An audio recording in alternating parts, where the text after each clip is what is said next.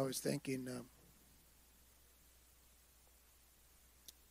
don't know why I thought about this, but the older you get, the more prone to mistakes you are. That's just for the older people. So they're going, yeah. But yesterday, we had a great time. We had the marriage union, two of ours. Now, sorry, Levi's ours now. I mean, but he will be going back home just for a few days and then come back to us. But we're getting ready to do the vows. And I say now, repeat after me. With this pledge and in token, and Heather says, with this pledge and in token. She told on herself. I didn't mean for the whole crowd, you know. It just meant for him and her. But, so we all have, you know, we have our times of great joy in our mistakes. Amen. That makes me feel better anyway, Heather. Let's go to the word of the Lord this morning.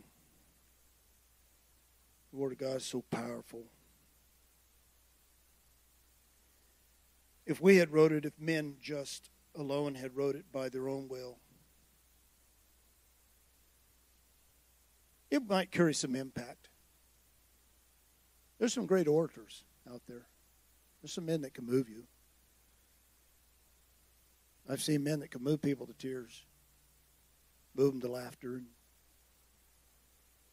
But if that's all this scripture was, then it would be very short-lived. But this word of God is an anchor in our soul. It line upon line and word upon word, concept upon concept. And I believe that all scripture is God-breathed. Everybody say amen to that. Otherwise, let's just take something else. We'll just take a magazine and preach out of that. I wonder how many men are doing that these days. It's amazing the stuff that's coming out. Wow. Well, we're staying in the Word of God, and so we got some word that we want to deliver this morning, and just to bless, just to help, just to encourage. Some of it may be redundant for you, but it's going to be good for you. Be good for you. If you have your scriptures, would you go to Luke? And if not, you don't have your Bible with you, or your phone, or your laptop, or your computer, you can look on the board. So we'll start in Luke 2nd chapter and the 48th verse through the 52nd verse.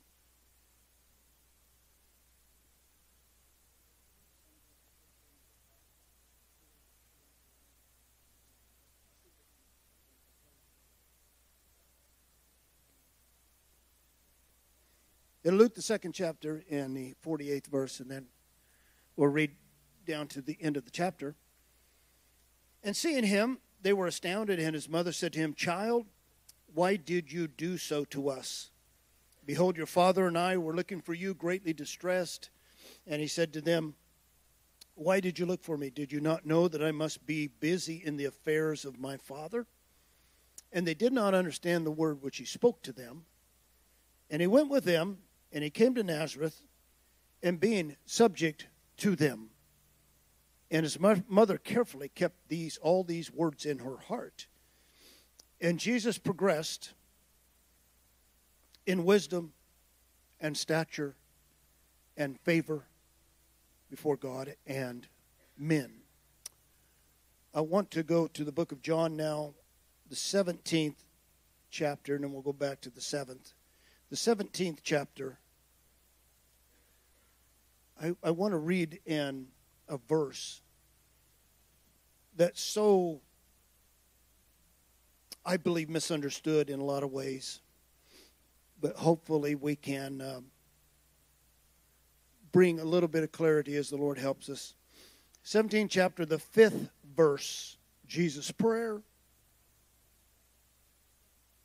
And I'm going to read it just as it lays out here, and we'll talk about it later. But, "And now, Father, glorify me with yourself with the glory which I had with you before the existence of the world. I revealed your name to the men whom you gave to me.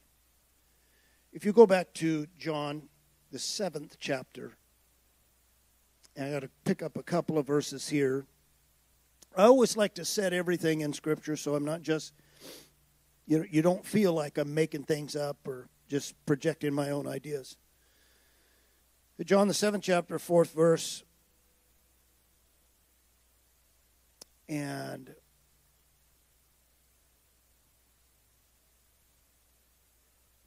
that's not where I want to be. Let me check real quick and see if it's the 6th chapter.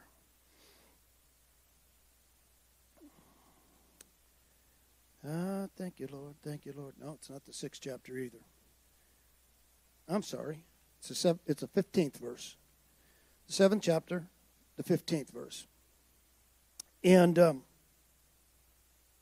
the Jews marveled, saying, how does this one know letters, not being taught?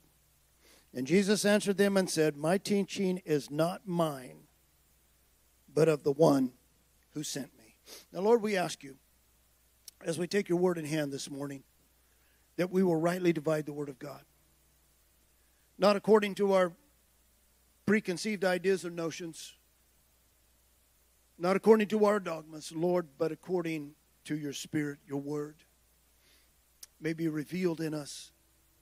I pray that you would touch us, that our faith would even be more secure in you, our Lord.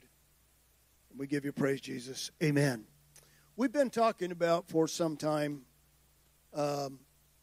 27 years to be exact, about becoming like the Lord Jesus. It is incumbent upon us as disciples of this Rabbi Yeshua Jesus that we become like him. This is who he calls. He calls the ones who will become like him. This is the way of the rabbi. And some of you weren't here when we taught about the rabbi, and we've been teaching about that. The view of the Lord and how he treated his disciples, and really how that he delivered that for not just their generation, but for our generation, way down the line. His relationship with his disciples, which are called Talmud. His relationship is he picks those who will become like him. It does no good for us to hang out in church and not become like the Lord. It's a waste of time. I've thought about this and probably have said this in the past, but if I were not going to surrender my life and become like my Lord, I wouldn't waste my time in church. Go out and live it up the best I could until I died. But my intention, and I hope your intention this morning, is to become like him. We kind of closed last week with that verse that said if we see him, we can become like him. If he is revealed, we can become what we see in him. So we do our best to reveal the Lord Jesus Christ, but it's our duty as followers of him to become like our Lord. And so I want to clear up just one side of this morning. I think when we talk about becoming like the Lord, we may have some ideas, some opinions of what we think that might be about. I think church members, the masses of church members, when you say to be like Jesus, we think about him in his ministry. We think about some things about his ministry. This is how I want to be like the Lord. I want to be like him because he had such knowledge. I mean, his knowledge was surpassing anybody of his day. His knowledge of Scripture, his knowledge of the way of the Lord, his knowledge of life itself, it was just amazing. His wisdom, the way he answered people, the way they came at him. He always had an answer. He always outthought them. He always had the wisdom of God in his life. And power. We think about power. And all of you that have experienced much of Pentecost in your life, a lot of it is just about we want the power. We want the power to heal. We want the power to raise people up. We want the power to cast out devils. We want power because Jesus had power. And if I'm going to be like him, then I want power in my life. He was the greatest man of faith to ever walk this earth. And so we can look at him and say, if I'm going to be like Jesus, then I want the faith of Jesus in my life, who could literally speak things into existence, who could make things that were not as though they are, who could take literally nothing and create out of his hand. And so the faith to speak, the faith to understand the Word of God and to so-called make it work. There's a lot of people that want faith to make the Word of God work. If you know how to work it, it will work for you. And I've heard all of these things, and I know that you have too. But I'm thinking about this, and the Lord says in my spirit, but who wants to be like him from Luke 2 to Luke 4? It's a time we really don't know too much about Jesus. I think it's passed over because it's the quiet years. We found him, I just read, we found him in the temple. There he was, talking with the priests and the scribes and Pharisees and lawyers, and his answers and his questions really amazed them. That this young man at 12 years old had the inquisitive nature to know and to understand, and his questions were good. But that's the last time we see him before Luke 4, when it says that he went to the Jordan where John was. We don't have any record of 18 years. It's like 18 years of anonymity. 18 years of insignificance. He's the Christ. He was born the Christ. Can you say amen? The angel said, go find him in the manger. The Christ is born this day.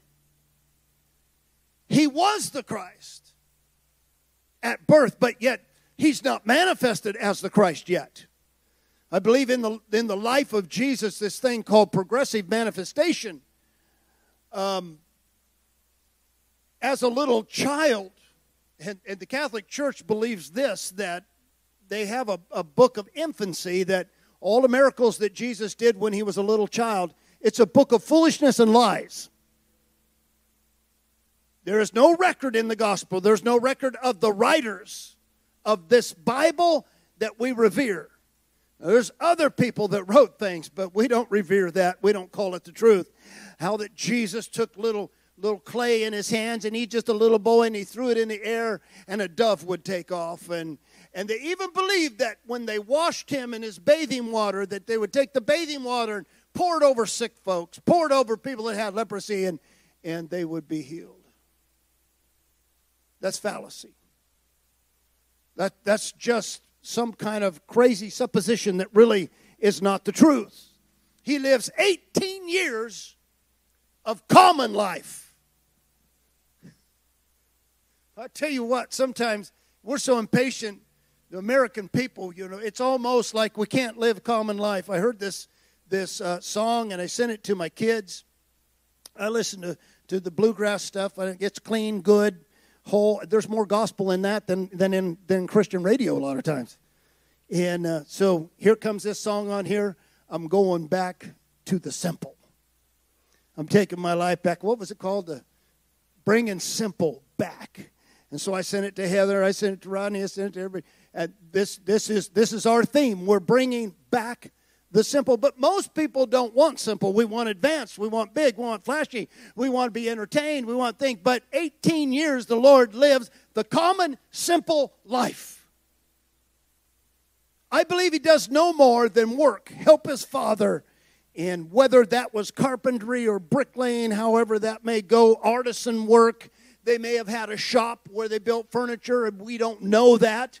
But we do know that they referred to him as a carpenter, referred to him as this is not the son. In one place they said, is this not the carpenter from Nazareth? And so no fancy doing, no big lights and cameras and action. Nothing like that. For 18 years, he's merely helping his family, and at that time, everybody pitched in to make the ends meet. There wasn't a lot of money. There wasn't a lot of stuff.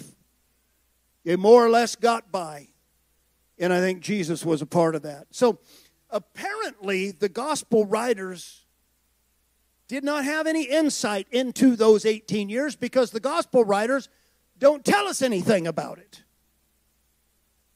So nothing is recorded for us to know from them. But yet there is something that I want to bring this morning that we believe the writer of the book of Hebrews helped us. Some people believe, and there's a doctrine called the doctrine of adoption, that Jesus was just a good boy and that he just led a good little young life and that he was a better man. And through his young adult years, and he turned 20 and he's going up to 30 years old now, just an upstanding citizen, a really good young man who feared God, and so God adopted him. And by his adoption, he became the Son of God, the Messiah. That is demonic.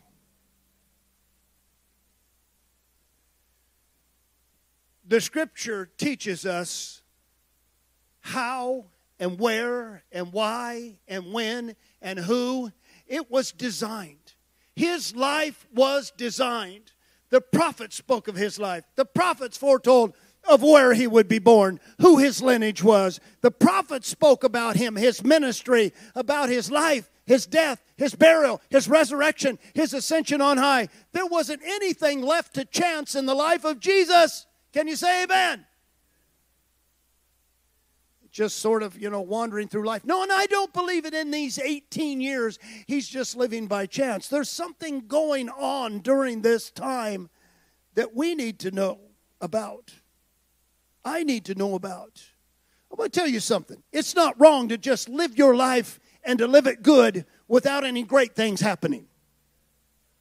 We've been encouraged by, we came from the whole Bethel area where you walk your life full of miracles, signs, and wonders every day. And I just do not believe that. I believe that you're going to live more times that you don't see a miracle than times you ever do see a miracle. But your faith is going to be walked out day by day by day. And you may not feel a thing. You may not see anything great. In fact, sometimes you'll get down in prayer and you may not even feel like you got through.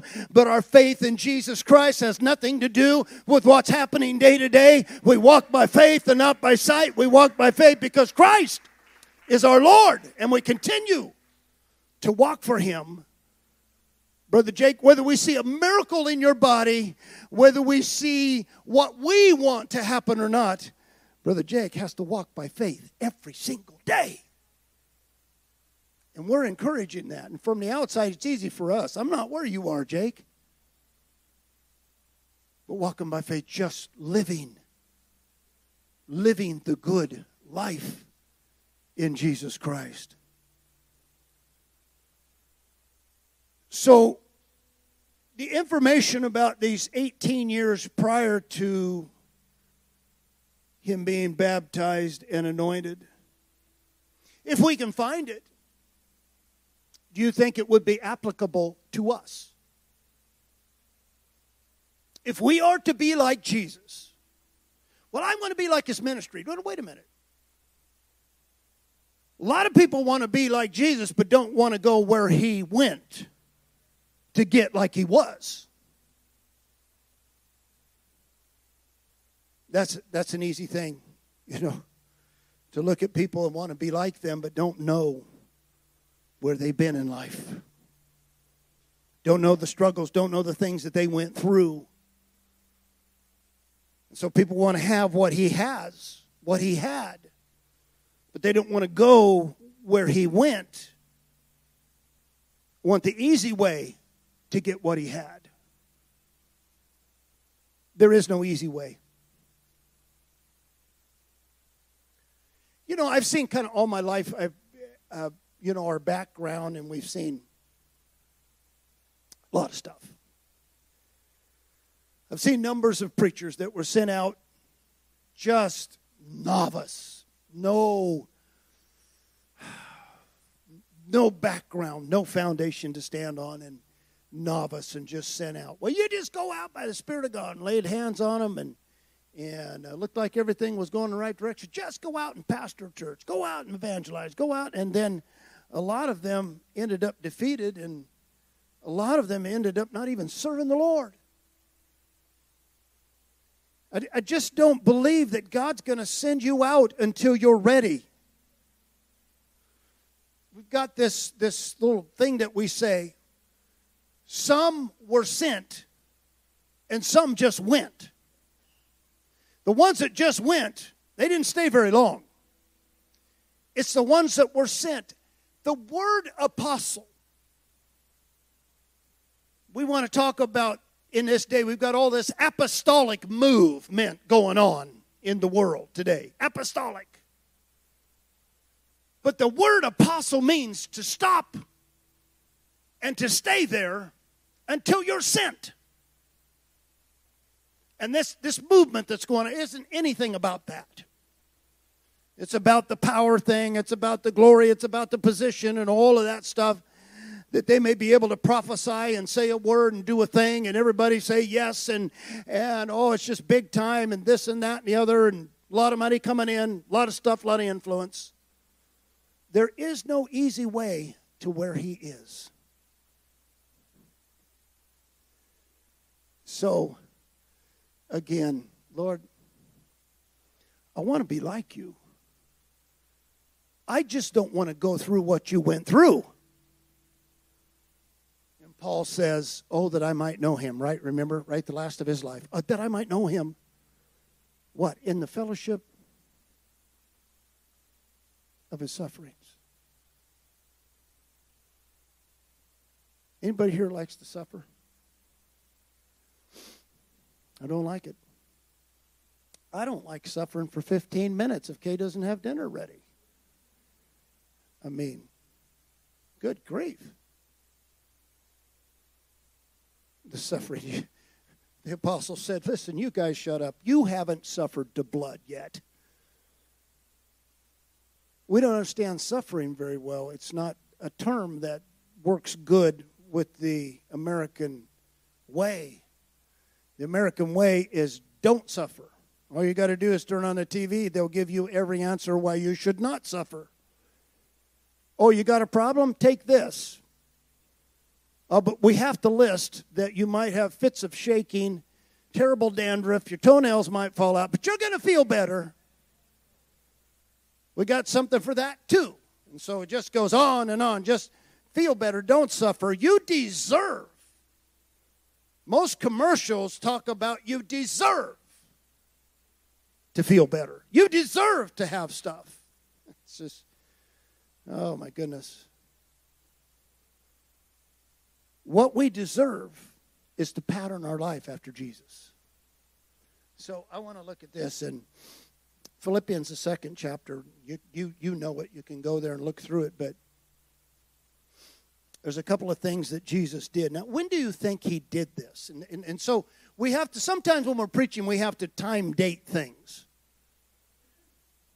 He humbled himself. When did he do that?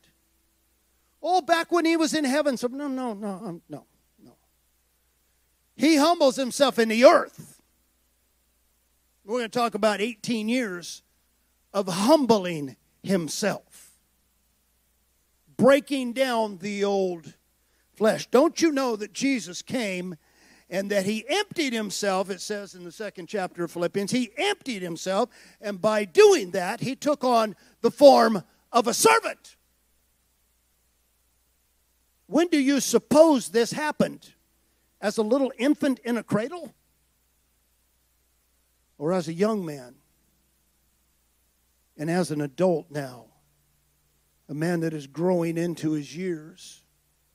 What's he doing in this time of 18 years? He's just wasting the time?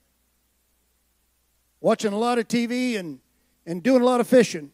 Well, I don't know if he did a lot of fishing or not, but I do know this, that he humbled himself.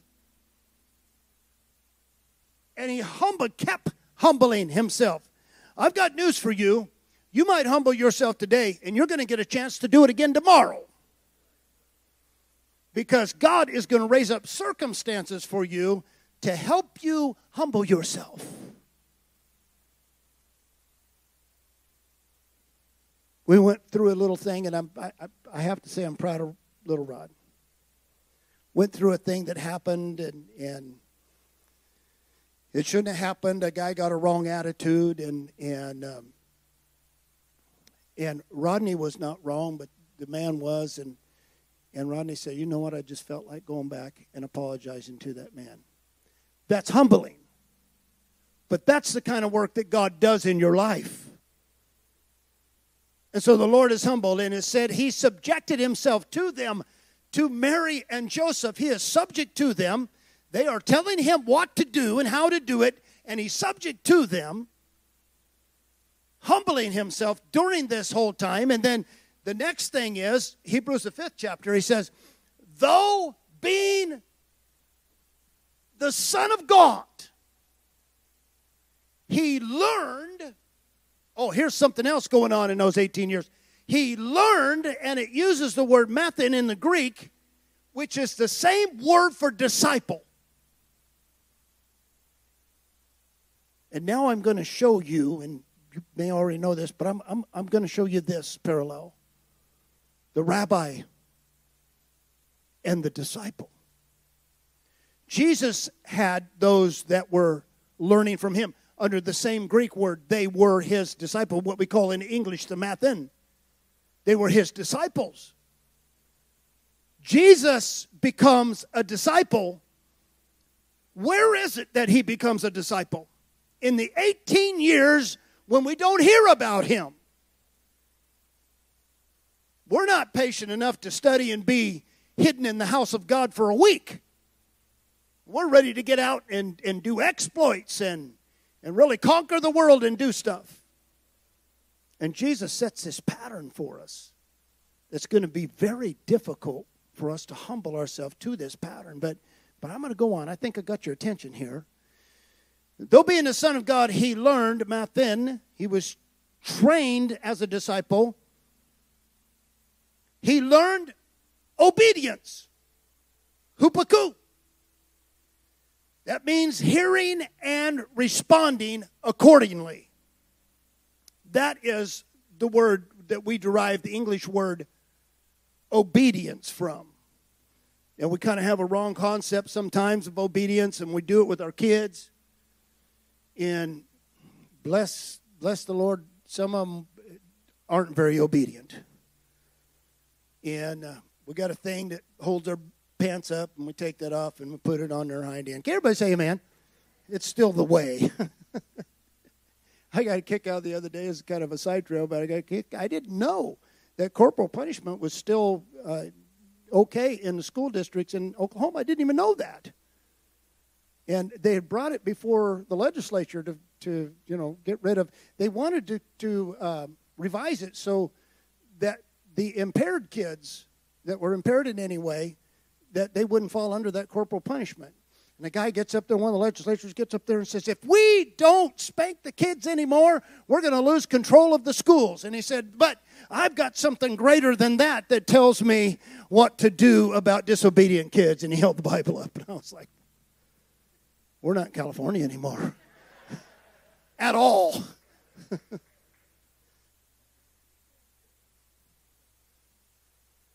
And so, I don't know how I got there, but obedience is hearing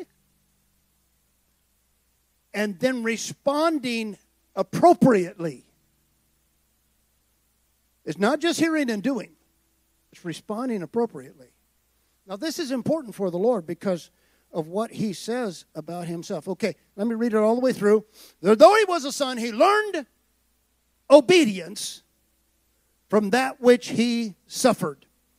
Using the word pathe, not pasco, but pathe.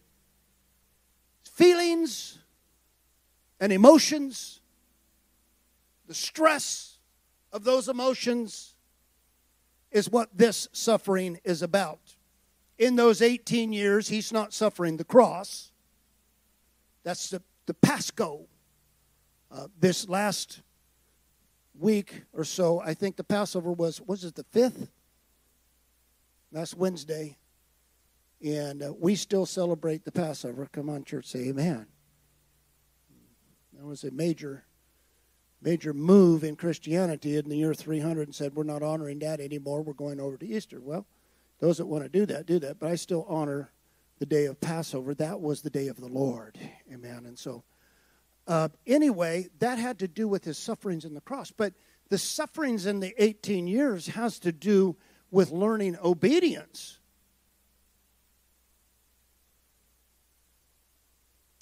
I guess the earmark of a great disciple of the Lord is obedience. It's not casting out devils and laying hands on people. Because those people came back to the Lord and said, Lord, we've cast out devils in thy name. We have done great works in thy name. And he said, I don't know who you are. But the earmark of a disciple of the Lord Jesus Christ is that we are obedient to the Lord. Now, I know that we're men, and I say this have you ever said this to the Lord? I'm a man. But yet I bring it to him, and I say, I'm bringing everything. I'm bringing my mistakes. I'm bringing all my stuff, and I want you to help me. I get wrong. I get attitudes that aren't right. I think wrong or something. Yeah, I'm a man. I am a man, but he had like passions that we have, but yet without sin. Why was it that he could go without sin? Because he learned obedience. If we learn complete obedience to the Lord, we will hear his voice when we start to go the wrong direction. Amen. So John 15, I love this. It says, how is it that this man, these are the Jews, the teachers, how is it that this man is so literate, so informed of the Scriptures, and he has never had formal rabbinic training? That's what they were saying. This guy knows the Scriptures, but he hasn't been trained by a rabbi. How did this happen? And Jesus answers them and says this, my teaching is not mine. That's the word of a disciple. My teaching is not mine, but the one that sent me.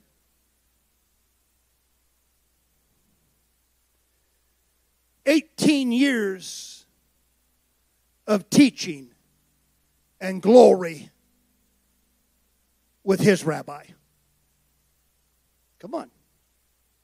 He's comparing himself to their system, and he uses their system to show how he relates to his disciples and how that his father, his rabbi, his master teacher related to him. And we're going to find it there in the book of John, 17th chapter, 18 years of glory with his mentor, glory alongside his great teacher, Rabbi, Yahweh, God. See, there's this safety when the rabbi began to teach his disciples. That disciple didn't have to come out with his own doctrine. He didn't have to come out with his own ideas and make things up. He simply just listened to his rabbi. And in doing so, he repeated the same things that his rabbi taught him. And this is exactly what Jesus is saying. My teaching is not mine. He has stripped himself. He has taken on man. He is limited in the form of man. He's limited to a human brain. He has to learn, and he learns those things where 18 years of teaching from his rabbi, his father. The glory that was enjoyed with him before the world was. And I don't have time to just get into John 17 about the particulars of this verse. But what he's trying to say in this verse is not the glory of before the world became. The word cosmos in the 17th chapter of John simply means the system. It was the system of Jewry. Before I went into the system of Jewry, the glory that I had with you for 18 years. Let me put it that way. He will use that word 19 times in the 17th chapter of John to say, one time he says, I'm no longer in the world. It's because he is no longer in the system. So when he uses this in John 17, he's referring to a time, not in eternity somewhere. Christ is born in the earth. Can everybody say amen? Christ is born in the earth. Let's get rid of the idea Christ is born in heaven somewhere. He's not born in heaven. He's born in the earth. When we get to John 3:16, does everybody know John 3:16? For God so loved the world, he gave his only begotten Son, whosoever believe on him should not perish but have eternal life. We break it down in the Greek and say God loved the world this way. That he gave his Son, the only begotten, to the world. But he doesn't give him to the world until he's baptized in Luke 4 at 30 years old. He doesn't give him to the world at 12. He doesn't give him to the world as an infant. He gives him to the world as a man who has been trained and learned and understands what his father wants implemented as the rabbi of his life. He will do exactly what his father has showed him and no more. They don't understand this, you know. Maybe you're here this morning and say, I don't understand this either.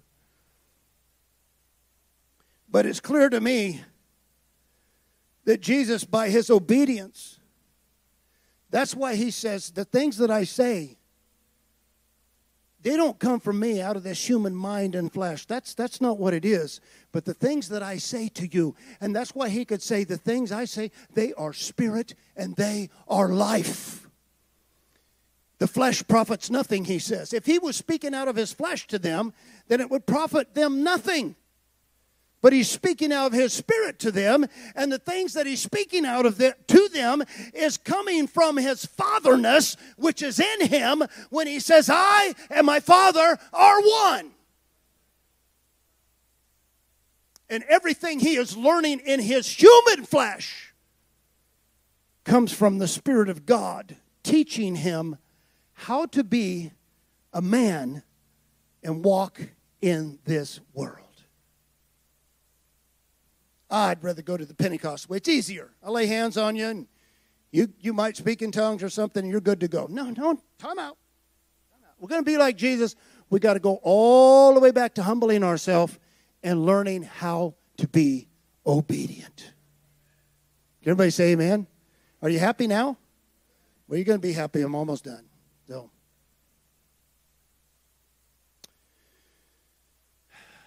I've got to show you this. John 17, though. The last act of obedience of Christ. The time has come. Glorify the Son now. The time has come. The last act of obedience is, and it's listed also in Philippians 2, is going to be the death of the cross. You see, he'll never go to the cross if he doesn't know how to be obedient back here. And so for 18 years, and then the scripture in Hebrews, the 5th chapter says that he was perfected. How many of you believe that Jesus was perfect? And if you don't, you're not a partner with me. I believe he was perfect. But he was perfect because he learned obedience to God. And in the flesh that he was in and the limits that he put on himself, he took obedience before anything else. He was obedient to the Spirit of the Lord. Can you say amen? Amen. So, look at this. Look at this. John 17, the last act he will do of obedience is the death of the cross. And then the glory. The inseparable glory of Father and of Son. Listen to this. Eliminating, I made this up, eliminating any possibility of individual distinction any longer. He is obedient unto death. And I like the way that Paul says it in Philippians 2. Therefore, God has highly exalted him and given him a name that is above all names. Come on, give me a name, any name. And I want to tell you, the name of Jesus is above it. You say, well, I believe, fathers. But no. The name of Jesus, Yeshua, is above all names. And let me tell you, the glory is not separate. The glory is inseparable. In fact, it has combined Father and Son to the point that there is no distinct difference. That the glory of God is the glory that is seen in the Lord Jesus Christ. This is the glory of God.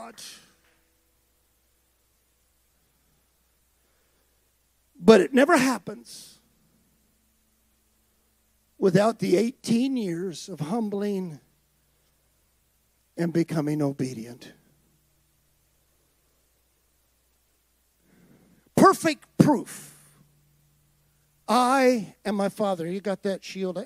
I've got to put this up here because I haven't used these things very much recently. This is not out of the Bible. Just in case you wanted to know. This is the Catholic doctrine, the Catholic shield of God. This is not the truth of the gospel. Let me just leave it up there for a minute. It says, I'm going to tell you what, when we became Protestant, we didn't break away far enough.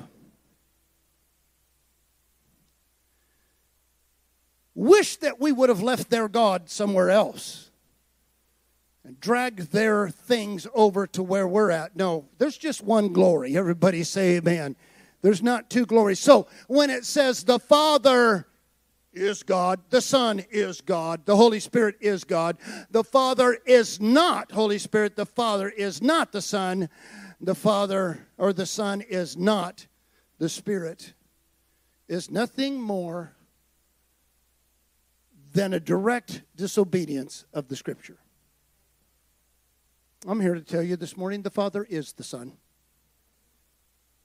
Same glory. Same God. There is no distinction. It has been gone because the Son in the flesh has been 1,000% obedient to everything that God designed that the Son in the flesh would be. Accomplished it all, finished it all, hanging on the cross, says it is finished. So not just the sacrifice for sin, not just some of the old ways and patterns of the Old Testament, but everything that God had designed for Christ to be is done, it's finished, it culminates in the glory and one single glory of God. Father and Son, the mystery of God, the glory of God. You can take it down now. I don't want anybody to get any madder than what they are. So becoming obedient was the focus for those 18 years. I'll go quick now. And this rabbinic concept was served as generational. See, succession. Succession is a major thrust of this rabbinic system.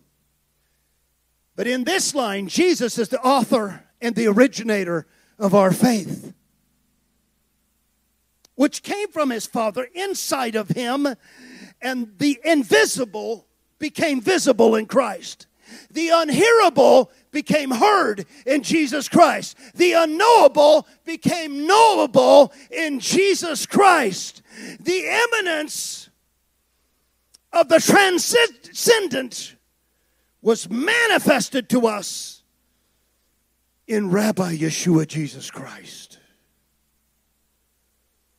And from there, the teaching was handed to his apostles. I want you to know that he didn't give the apostles a free hand to do whatever they wanted to do. He said, you're going to do what I did.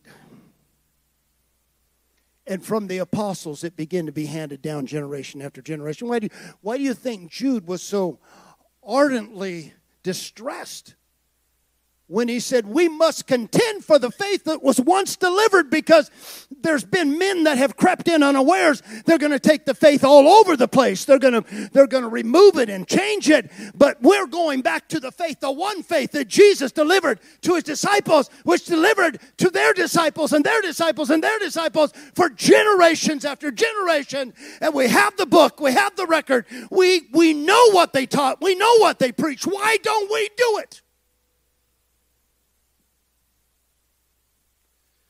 Because we haven't learned the obedience that Jesus walked in. We just haven't learned that obedience. And I say, God help us. God help us. And so, preachers everywhere want their parishioners to use this verse that says, obey them that have the rule over you, for they watch for your souls. Have you ever heard that if you've been in church? Oh, sure you have. Want all the parishioners to obey, and they themselves have excused themselves from the process of humbling and learning to obey God. And for that reason, pulpits are filled with men who never learned obedience to the Lord or his word. Some unqualified system ordained them to preach. Therefore, pews are filled with people who will never have and never will understand that they need obedience more than sacrifice in their life. So I want to become like Rabbi Yeshua Jesus. If that's your desire, humble yourself and learn obedience and be passionate about it. Jesus was passionate about it. He wanted to know where he was and who he was and what he needed to do. And he learned to obey. What a wonderful Savior. Amen. So we found both sides of the scope. It's like Paul said, I know how to go down, and I know how to go up. And in all these things, God is teaching us the obedience of Christ. Can you say amen? Amen, amen. Would you stand with me? God bless you. We love you. I yelled at you for a while, and I didn't mean to. I'm not trying to offend anybody. I'm not trying to hurt anybody's feelings. Just want to get the Word of God out there. Just want to get the Word of God out there. We've gone to church for so many years to feel cushy. Somebody said this: people feel bad enough about the world, and they come into church, they don't need to feel bad. Well, there might be something to that. But let me tell you what will make you feel good, though. Get in line with what God has for your life. And then you can walk every day, even out in the world where it's rough and bad. You can still walk in the peace and joy of our Lord Jesus Christ. Can you say amen? So this is why we teach the Lord. We follow Him. We follow Him in His pattern. So, Lord, I want to be like you. Lord Jesus, we ask you now